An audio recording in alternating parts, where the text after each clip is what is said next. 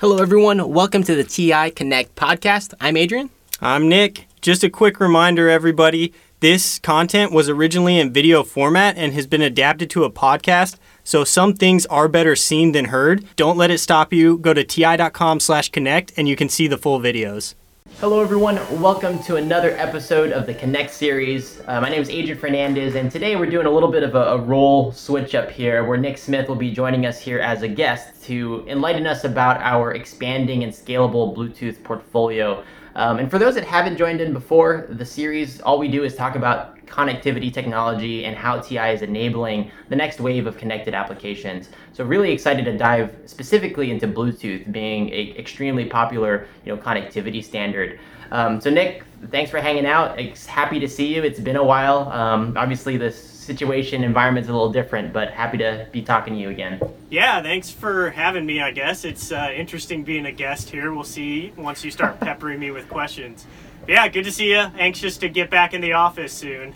For sure. Well, we'll dive right in, and I do have a couple of questions for you. So we'll start off, I guess specifically, we just released a brand new part to kind of commit to developers that we're going to continue to expand our portfolio. Can you maybe start there? What is this new part that we're releasing, and why is it so important in terms of filling in our portfolio for developers? Yeah, good question. So we just released a new Bluetooth Low Energy SoC. It's the CC2640R2L. So that's a device with an integrated ARM core application processor, onboard flash, and then a separate radio core. What we do is, or what we're looking at with our portfolio here is just continuing to expand so that when a customer uses one of our BLE devices, they can match up the feature set that they need with the device from our portfolio. So our goal is to give them that scalability all the way from the more basic applications to the full-featured, more complicated applications with our portfolio. And that's part of the reason we released this CC2640R2L. Okay, awesome. Yeah, and maybe like a little bit of a history lesson. So I know we had the 2640R2F already. Where does the R2L fit next to some of our existing established devices? Yeah, good question. So I'll start with the 2640R2F that you mentioned. That was the first device we released on the SimpleLink platform. That has an ARM Cortex-M3 application MCU. It has 128K of flash, 20K of RAM, and it was kind of the bread and butter, the first SimpleLink BLE device. It's really great for peripheral type applications or network attached type applications. It has full support for the Bluetooth 4.2 feature set, and it's able to be certified up to Bluetooth 5.1, and it can run limited 5.0 feature set. So it's just a good bread and butter BLE device.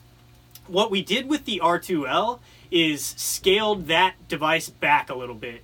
We took out some of the features that enable extra low power, and there's a little lower RF performance, not by much, and other than that, it's very similar. It has the M3. It's still flash-based with the 128K of flash, but we scaled it back to enable everybody to have access to a high-quality TI BLE device. This device is going to be on the web for 85 cents for everybody to get started with. Okay, incredible. So I guess when we look at the R2L versus the R2F, we're kind of giving the developers, I guess, knobs that they can turn to kind of fine-tune the right device offering for their careabouts. And just to recap, make sure I'm capturing everything, we're really enabling them to have the right price point to feature sort of ratio. And it sounds like the features are specifically around power and maybe RF performance. Yeah, absolutely. And maybe if I give a quick high-level breakdown, right? If you want to get into BLE with high-quality TI devices, the lowest price point is this R2L device at 85 cents. It's priced at kind of the basic entry-level BLE device price point, but it's flash-based with TI quality. A lot of other BLE devices you'll see at that price point are OTP, one-time programmable with no flash. You can't upgrade them in the field. They don't have the advanced security features we have. So that's your lowest price entry point. Then, still staying with kind of the peripheral or network attached, the R2F that we talked about, that one's offered in a very small 2.7 by 2.7 millimeter chip scale package. It's your lowest power basic BLE, and then it's also your smallest size entry point. we have a couple other devices. If you move up to the CC2642R, that's our full featured BLE device. It has all of the Bluetooth 5 feature sets. It has Bluetooth 5.1 feature sets like angle of arrival and locationing features. So that's really your higher end BLE device. It has more flash. It has 352K of flash. We've upgraded the applications core to an M4F.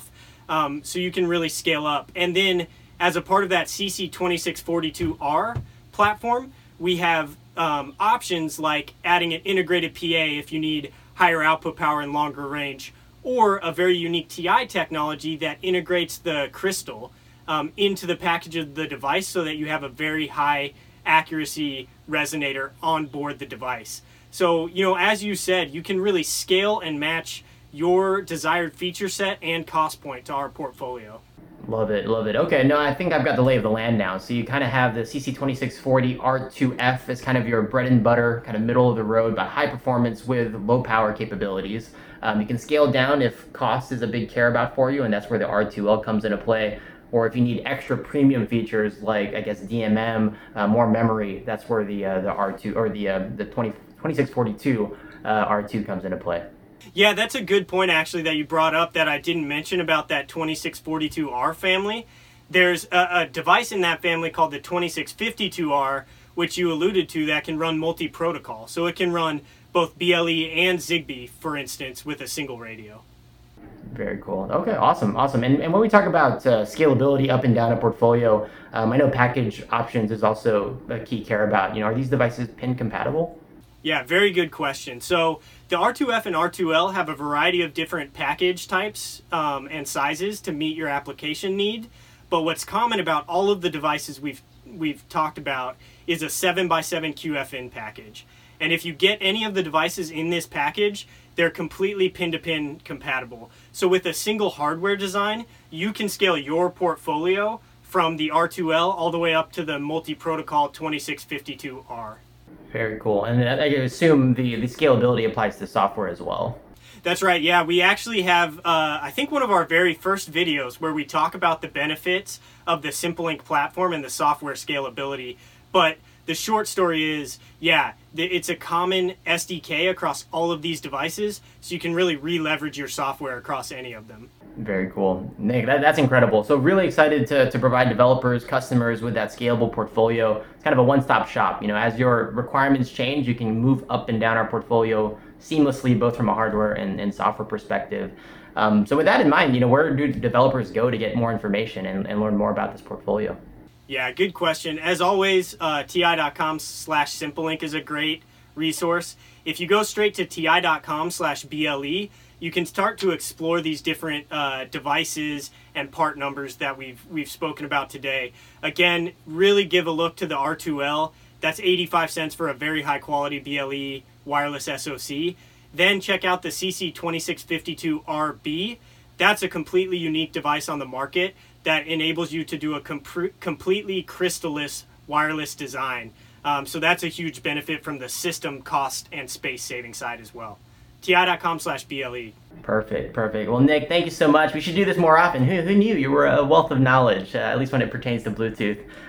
So super excited to learn more about our portfolio and how we're bringing to market new products to fill in that portfolio offering for developers. So thanks for hanging out. And for those watching at home or in the office, wherever you might be, thanks for tuning in. As always, tune in next week for more SimpleLink experts, where we dive into more technology and ways TI is enabling connected applications. And as always, feel free to give us any feedback or questions or comments on Twitter at Sensor2Cloud. We're always happy to hear your thoughts and comments there. So thank you so much, and we'll talk to you next time.